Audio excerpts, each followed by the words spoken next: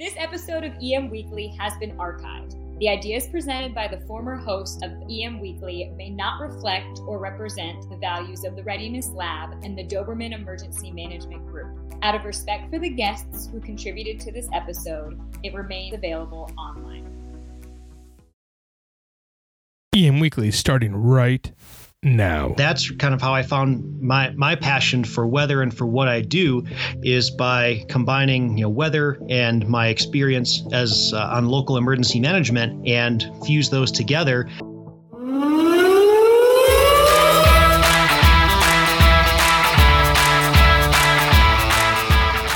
Hey, and welcome to EM Weekly, and this is your host Todd DeVoe here with you for this really cool topic that we're going to be talking about, weather. So it's kind of an apropos time to talk about weather because today in Southern California it's raining out. I'm sitting here in my studio looking out and looking at the rain. It's beautiful. I love the rain. In the Northeast, it's getting walloped with a nor'easter. I'm from New York originally, and so I do prefer the rainy days and the nice weather like this compared to the crazy snowstorms that occur back there. But my friends and family are sharing those pictures with me on Facebook, and it's amazing to see the winter wonderland that's occurring right here in March. So March is definitely going out like a lion. We are a week closer to announcing some cool new features on EM Weekly, and I wish I could announce them now. Brian is working really hard on this, and he listens, and so, I don't want to take away from what he's doing over there because there's still some things that he's working on the back end, and we're really close to announcing what we're doing over there. Some of you I've given some sneak peeks into it, so let me know what you guys think about those who were able to take the sneak peek in. Some of you guys that are on the Facebook group got to see it too. So I'm really excited about this coming up, and man, I just wish I could tell more, but I can't, so I won't, and I don't want Brian to be all mad at me. He's my buddy, and I like to keep it that way. In the Ask Todd inbox, I received a question about EOC communication tools, such as like WebEOC or those type of things. And the question specifically was about Slack or those type of project management tools that they have out there. And Slack was the one that was mentioned, so that's why I mentioned Slack. And can you use that in the EOC as a communications tool with the current their current tool that they're using? I believe it was WebEOC. So my short answer is, sure, you can. But you want to streamline your tools that you're logging into, and it reduces that training line that you have regarding logging into things, what they can be used for under stressful situations. Do you want to add that additional step in there?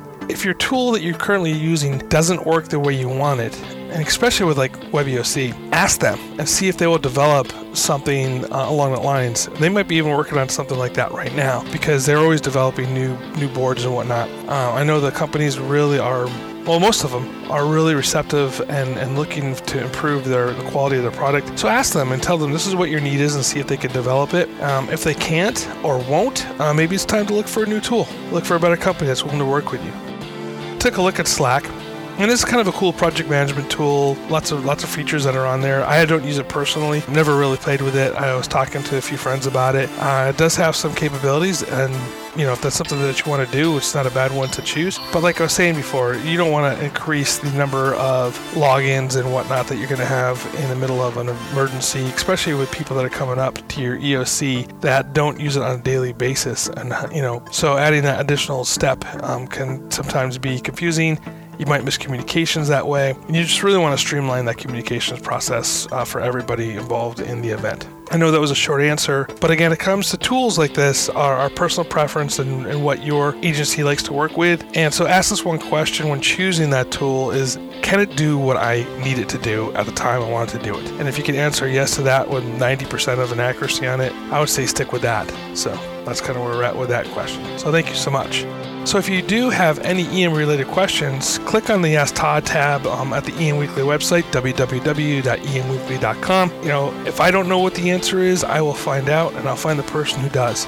So also, speaking of that, follow us on Facebook, Instagram, Twitter, LinkedIn. And on Facebook, you can also join our group page, and there you can interact with other emergency management professionals, and you can ask questions over there and share stories and share your best practices and what's going on. And it's a really fun place to kind of do that and get to be with everybody else in the emergency management EM Weekly community.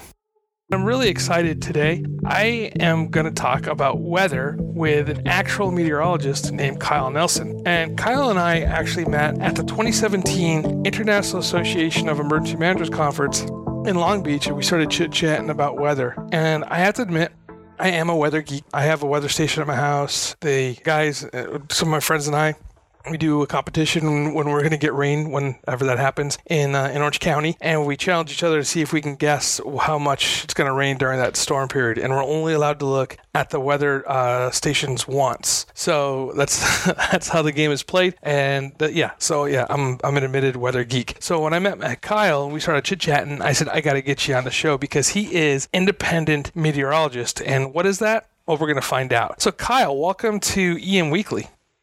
Hey, Todd, thanks for having me on the show. Great to meet another weather geek. So, Kyle, what exactly is an independent meteorologist? Oh, man. Well, I like to define independent meteorologist as, someone who is more than just a meteorologist, because going through the academia and the classroom side of it, well, that's all well and good. But on the independent side, I like the flexibility that brings. I choose to apply myself in the public safety and emergency management realms. So doing weather decision support for pre-planned events and emerging incidents, as well as doing forecasting for fixed sites and facilities like where I work out in Colorado. So it's really can't place one definition on it, but it definitely, I think, gives you the flexibility to ebb and flow and kind of chase your dreams. That's really kind of cool. So, I mean, are you sort of like a quasi storm chaser type person, or is it a little bit more in depth than that? Well, it can definitely get more depth than that. I'm not much of a storm chaser myself. When I was growing up in the Midwest, I was kind of into storm spotting at the local level through our local Skywarn Weather Spotter program. I'm a huge advocate of that. So if you haven't checked out your local Skywarn Spotter program, those are coming out here in the spring. Look for your local National Weather Service on their website and get trained up. And that's kind of how I found my passion for weather and for what I do is by combining weather and my experience as on local emergency management and fuse those together. And now it's still the meteorology side, all the science and the forecasting and that. It's still all there in what I do, and the fundamentals are still the same, but it's how I choose to apply that knowledge and communicate it is to a different audience in a little bit of a different format. So as emergency managers, and I know we all care about weather, so the question is going to be a little jaded here, but why should we care about weather? Why should it be important for us to have a meteorologist in the Emergency Operations Center if we can get one?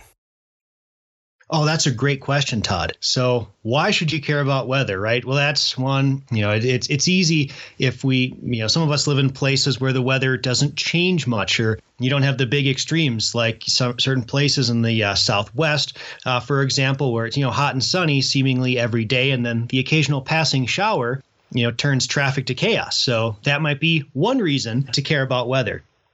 And kind of what I throw out when I posed that question is, weather affects your day-to-day operations, whether you realize it or not, because even something as benign as, a passing rain shower or, a thunderstorm, any one of these events that you seemingly kind of are lulled into a sense of, oh, we got this, we've seen this before, we've dealt with it before, at the local level, all the way to our high impact events like severe weather, tornadoes, hurricanes, flash flooding, and things that we plan for as emergency managers.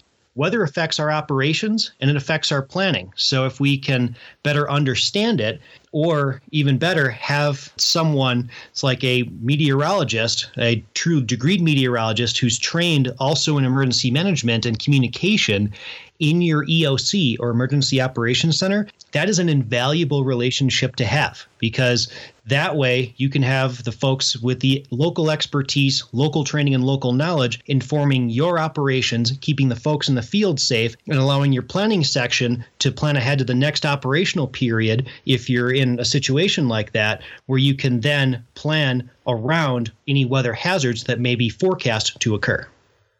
So yeah, I really understand that. It's really kind of cool. So, so you're telling me that the weather guy doesn't just take a dartboard with a picture of clouds on it and throws random darts at it to make his forecast? No, nor do we really rely on the groundhog method either, but that's neither here nor there. It's soundly based in science, Todd. It may not seem like it at times, the old adage, you weather folks can, you're the only ones who can do your job wrong 50% of the time and still get paid. I kind of laugh at that and look at it as job security. So it all depends on your perspective, I guess. Oh, yeah, for sure. For sure. So I know that, in Southern California specifically where I operate, and I kind of tend to come from that as my launch off point, is we really use a lot of weather forecasting when it comes to our fire weather. Obviously, people around here, we get the red flag warnings with the winds coming in, and we're worried about the Santa Anas coming out of the desert to push fires around. And we saw some of those issues, right, this year in California, not just Southern California, but Northern California and Santa Rosa and Central California with the Santa Barbara fires, Thomas Fire specifically. What's the difference between normal forecasting and, say fire forecasting? I can't really say that there's a difference between the two because as part of the normal forecast, we're considering as meteorologists all the, just not just the immediate weather hazards, but the effects that can cascade from them. And with regard to fire weather specifically, that's where we have experts at the Storm Prediction Center located in Norman, Oklahoma, that are not just looking at doing severe weather forecasting, but also fire weather forecasting, since especially for us in the Southwest and the Western mountains here in the United States, our fire weather often revolves around thunderstorm activity.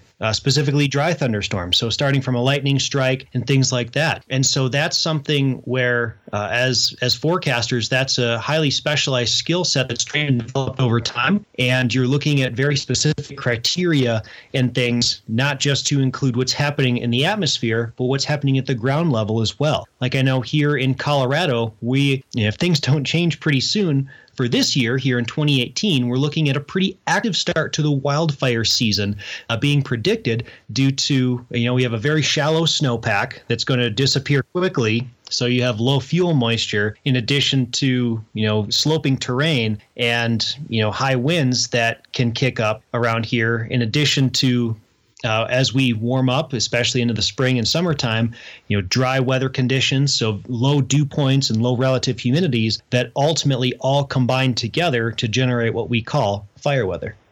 Right. Yeah, this is going to be a pretty intense time in our climate today, huh? With the fire weather.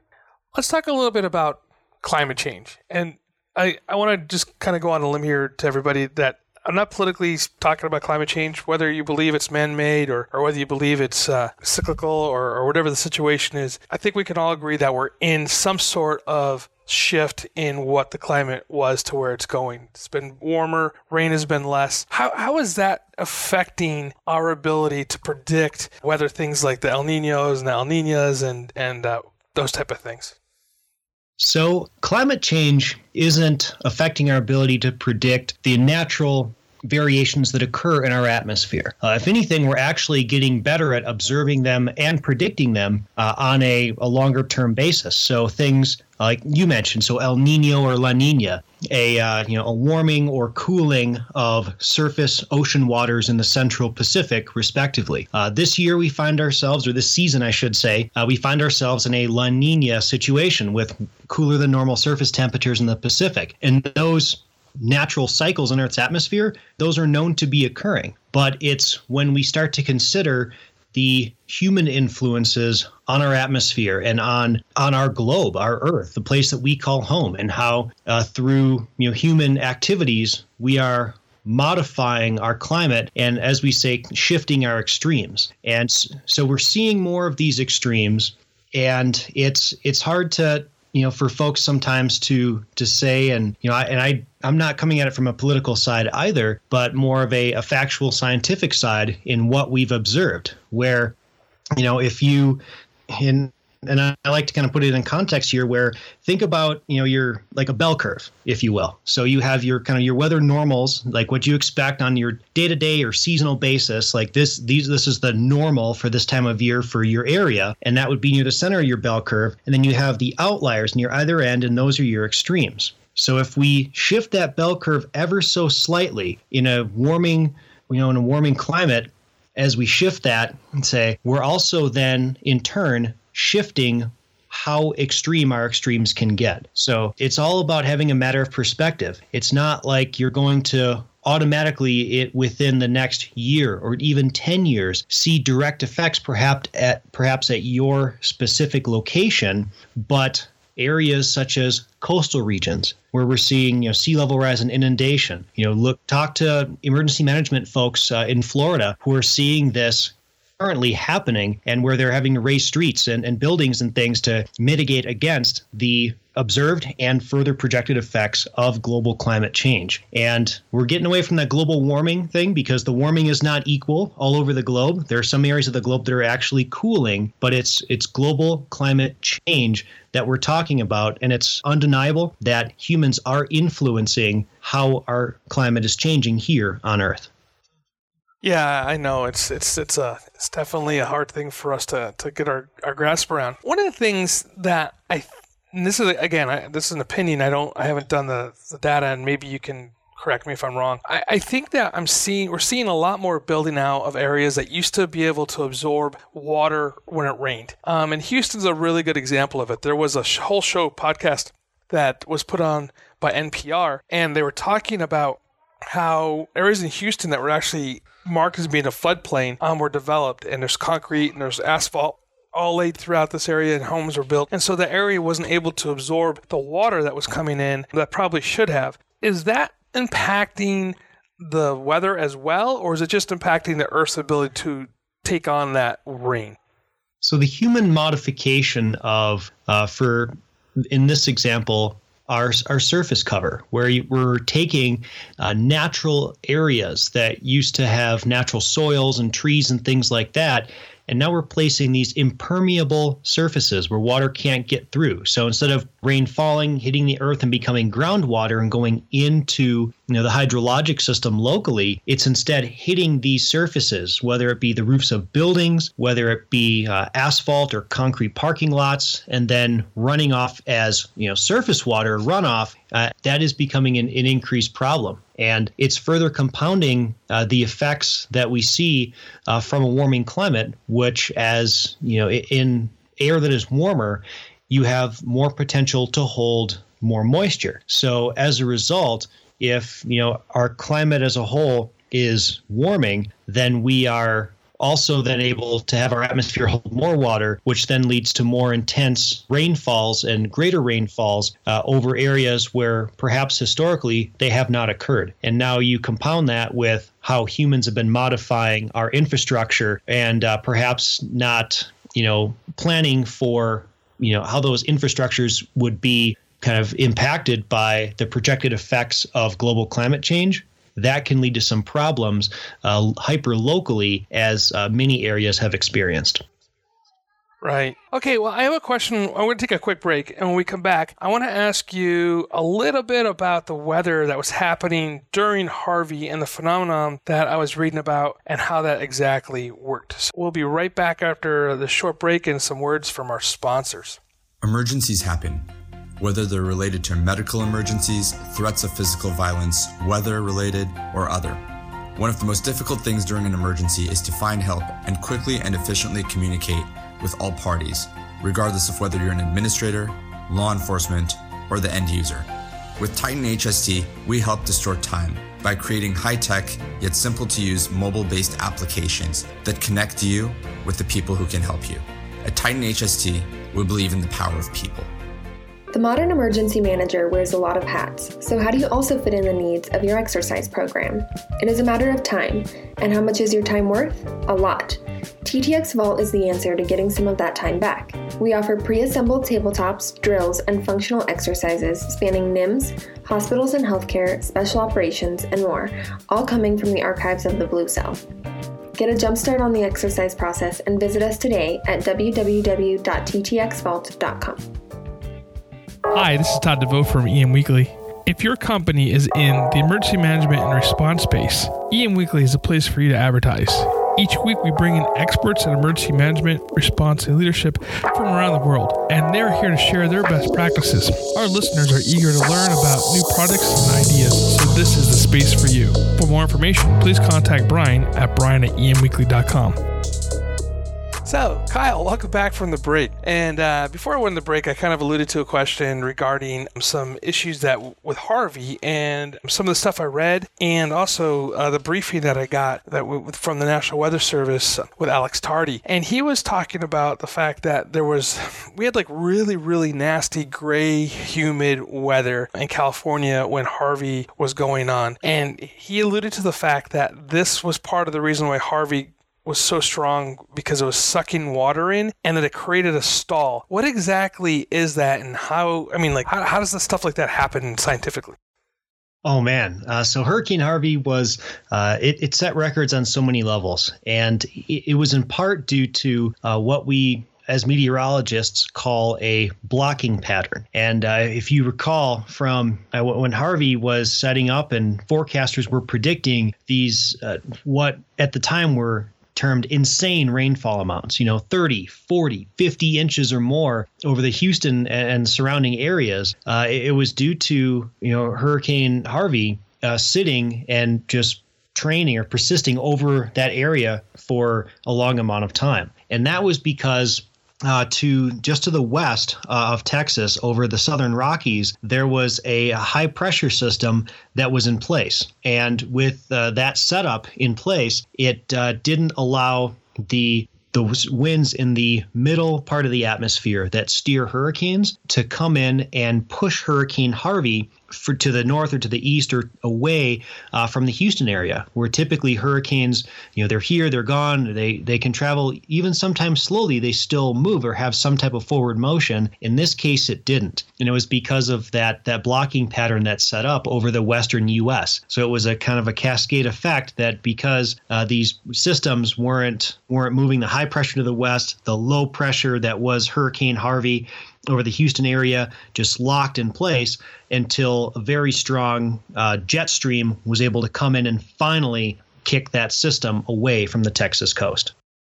That's pretty amazing stuff. I mean, like I said, most people just think of the weathers when they turn on the news and they see their local weathermen say, yeah, it's going to be sunny and warm, or it's going to be raining, or, make sure you have your umbrella. But there's a lot more to this whole thing called weather that we all have to live with. So in this system here that occurred with Harvey, there's really, at this point, there's absolutely nothing that we can do until the weather decides to make a change, and people just kind of have to be prepared and to live with that. Now, is that caused in part by the climate change, or is that just one of those things that just happen to happen? Well, we cannot yet attribute any specific or any one event, whether it be local or a very, very widespread event, like a hurricane or a severe thunderstorm or tornado outbreak, to climate change. But climate change is absolutely influencing events, both current and historical. I mean, some of you may recall extreme events such as, Typhoon Haiyan in the Western Pacific back in 2013, the Indian heat wave, which killed, thousands back in 2015, the El Reno tornado in 2013, Hurricane Sandy 2012. The list goes on, but it's events like these, and Hurricane Harvey can absolutely be added to the list, that are influenced by Earth's changing climate. And one of the effects that we are seeing globally is with the warming atmosphere due to emissions of greenhouse gases, amplifying the greenhouse effect on a global scale. In a warmer atmosphere, the atmosphere can hold more moisture. That more moisture is one of the ingredients that helps to fuel these tropical systems, including hurricanes like Hurricane Harvey. And with a warmer atmosphere that can hold more moisture, that can ultimately lead to heavier rainfall events over more hyperlocal areas. And so Hurricane Harvey absolutely was indeed influenced by climate change, but it's the reason that it sat in one place and the reason that it behaved the way that it did. We cannot yet tie changes on the global climate scale to those little minute things that ultimately resulted in a catastrophic event for Houston and the surrounding area.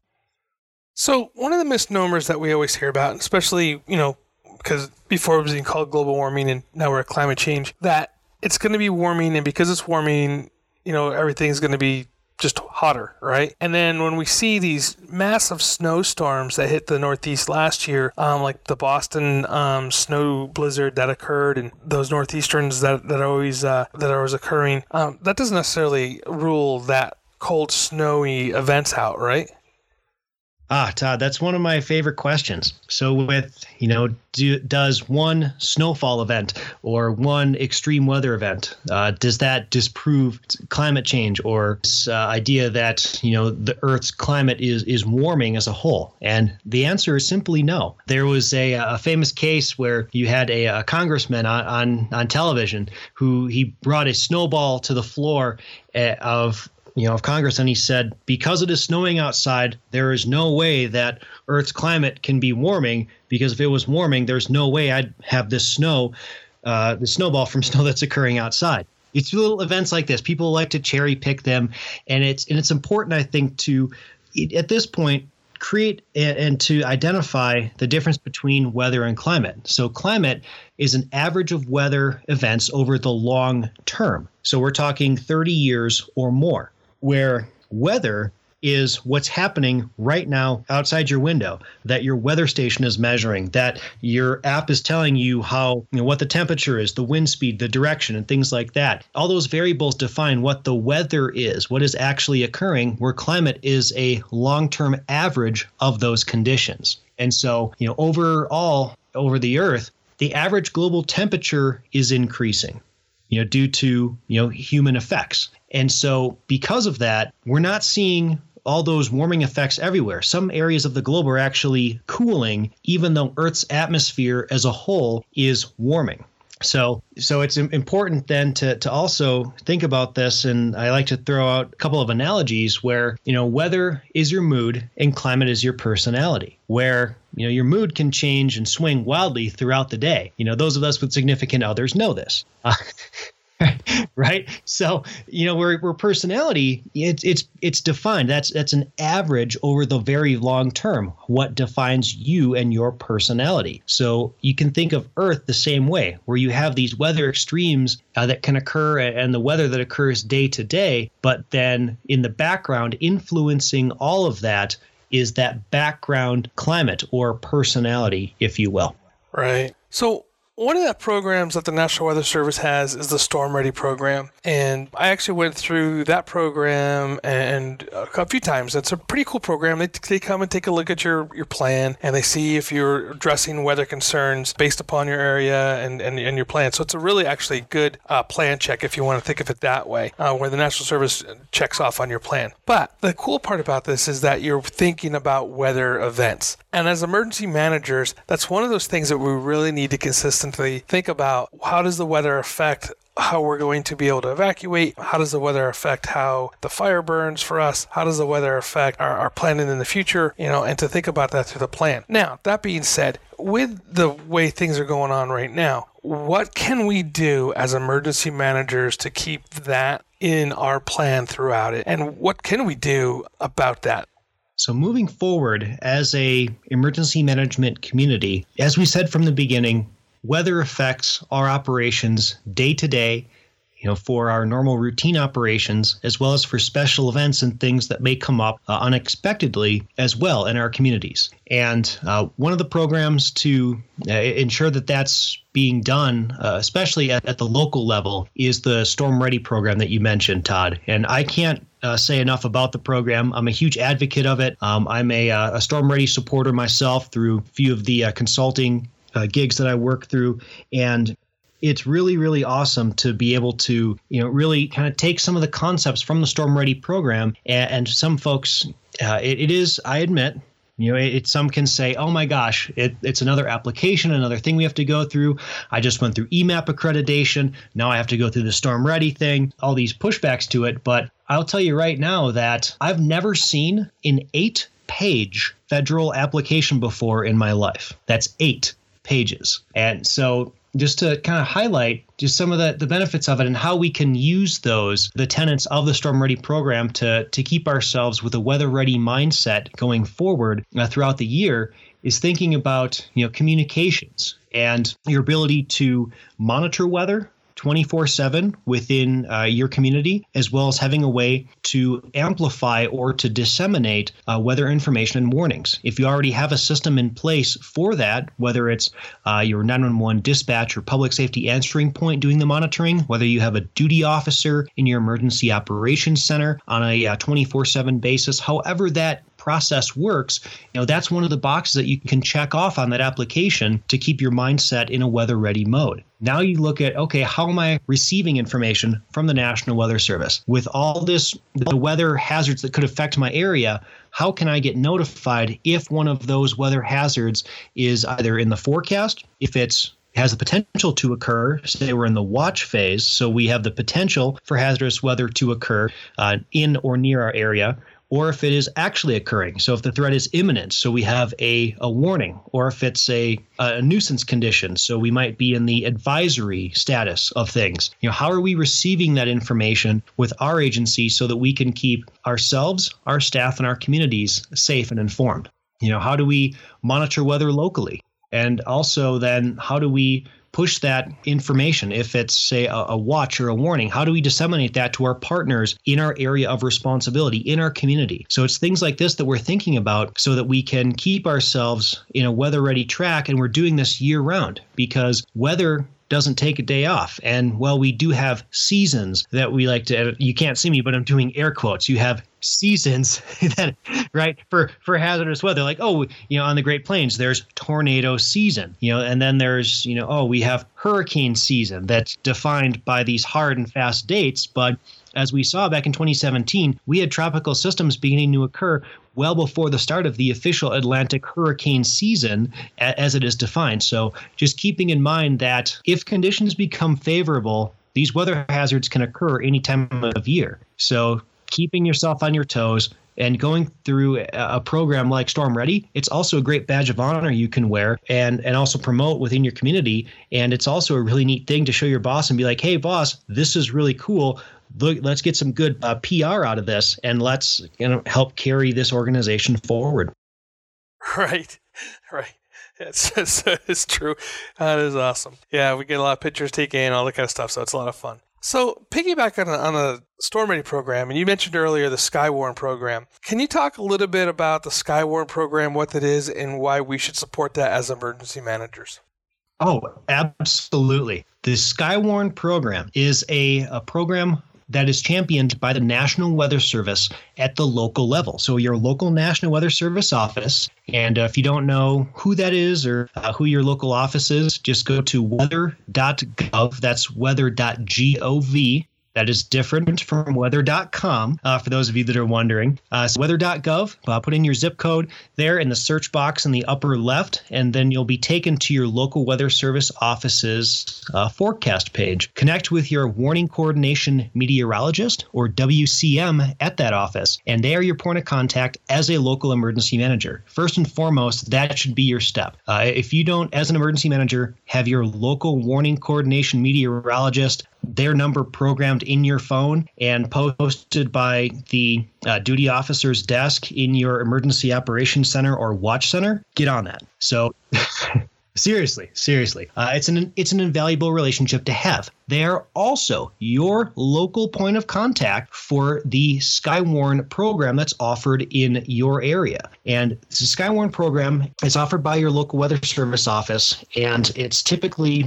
1 to 2 hours tops that trains folks from at all levels, from community volunteers, community organizations, as well as you, your staff, your leadership, from public safety to emergency management and on up from there, how to observe and identify hazardous weather in your area. So it's very tailored, it's very hyper-local, and it highlights examples from historic weather that has occurred in your area of responsibility before. And what this empowers you to do is to have a greater network of local information in your area. Because with all of the technology and the automated systems that we have nowadays, think about how difficult it can be sometimes just to get weather conditions on a normal blue sky day and as to what the temperature is or what the wind speed and direction is. If, say, you have a hazmat incident, right? You're kind of averaging between two disparate or very distanced apart weather stations. And you're kind of averaging saying, oh, well, the wind should be about this much. Well, now think about that with regard to heavy snowfall, with regard to rainfall, with regard to any type of hazardous weather, even something very hyperlocal like damaging winds or a tornado. If you can build a very dense network of trained individuals that know how to identify and report these things to your local National Weather Service office and to your emergency management office, right there, your operations are better informed and you can appropriately direct response assets to the areas of your community that are being impacted the hardest. So the Skywarn program is incredibly valuable. And the best part, it's my favorite four-letter F word, free. Absolutely, totally free. Partner up. If you're having trouble filling a class by yourself, partner with a neighboring jurisdiction, a neighboring county. Bring that in, have folks connect with their local meteorologist. You never know if you might have some other weather weenies in your midst. Yeah, weather weenies. Love them. That's awesome. Yeah, I really support that program too. And for those of you that have like CERT programs or VIPS programs or RACES programs, stuff like that, or other statistical programs, that's a really great, free, fun addition to your teams. And the people who went through the program, they enjoy it and are going to be a really good asset for you. And it gives you the ability to give a nice training to those volunteers at a zero cost for you. You maybe have to buy some coffee and some cookies and stuff like that, but at the most part, it's a free program. So I agree with you right there. Okay, we're coming up to the end here, and I have the hardest question of the day for you. What book or books or publication do you recommend to somebody who is, number one, into emergency management weather, or number two, into general leadership?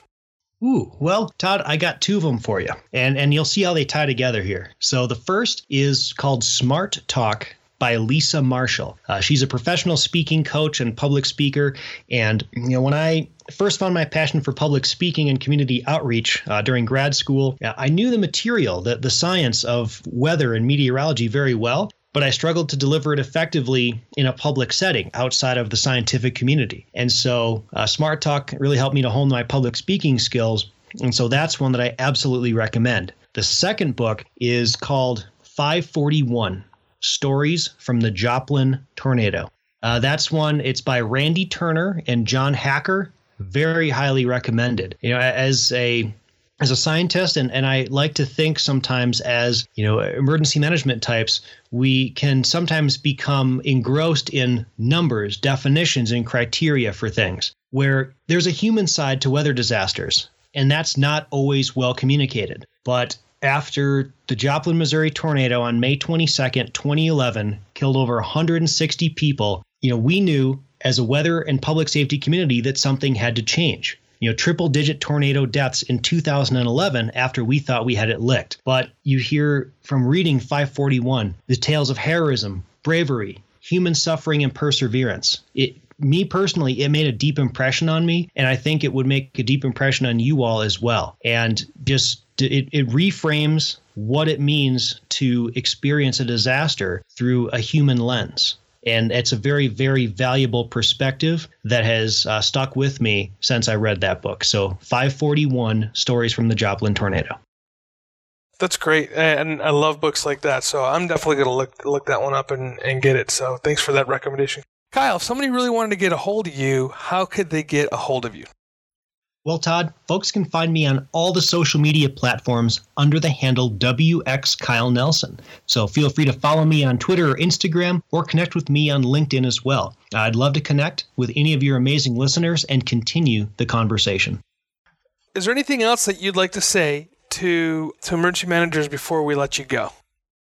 So to emergency managers, I want to just emphasize that it's easy to place a stigma or a definition on what it is to know a meteorologist or to have one in your EOC, right? They're the weather nerds that sit in the back room and in their ivory tower, they give you the forecast and that's it.